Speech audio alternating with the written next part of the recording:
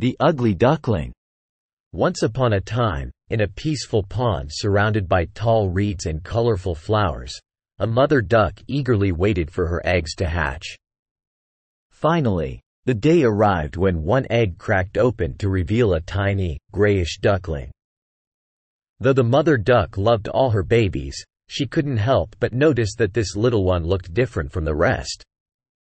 "My dear, you may not be as pretty as your siblings, but you are just as special," she said, showering the duckling with love.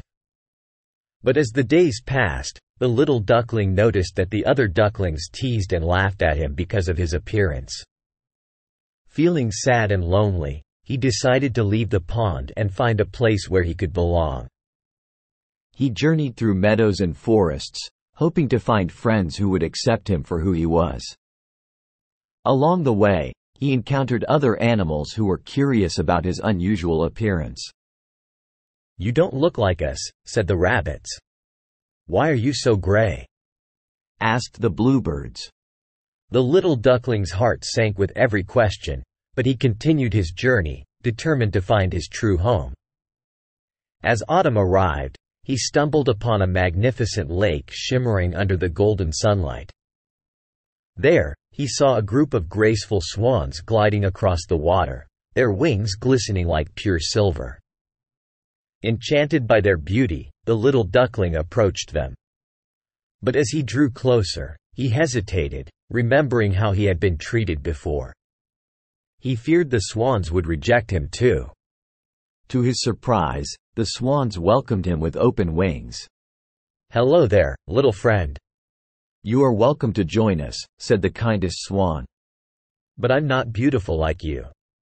"I'm just an ugly duckling," he said with a hint of sadness. The wise swan smiled gently. "You may think that now, but beauty is not just about appearance. It's about being kind, brave, and true to yourself. Come, let us be friends."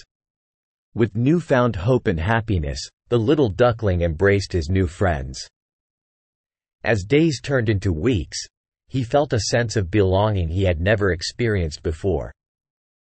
He swam with the swans, played games, and laughed under the moonlit nights.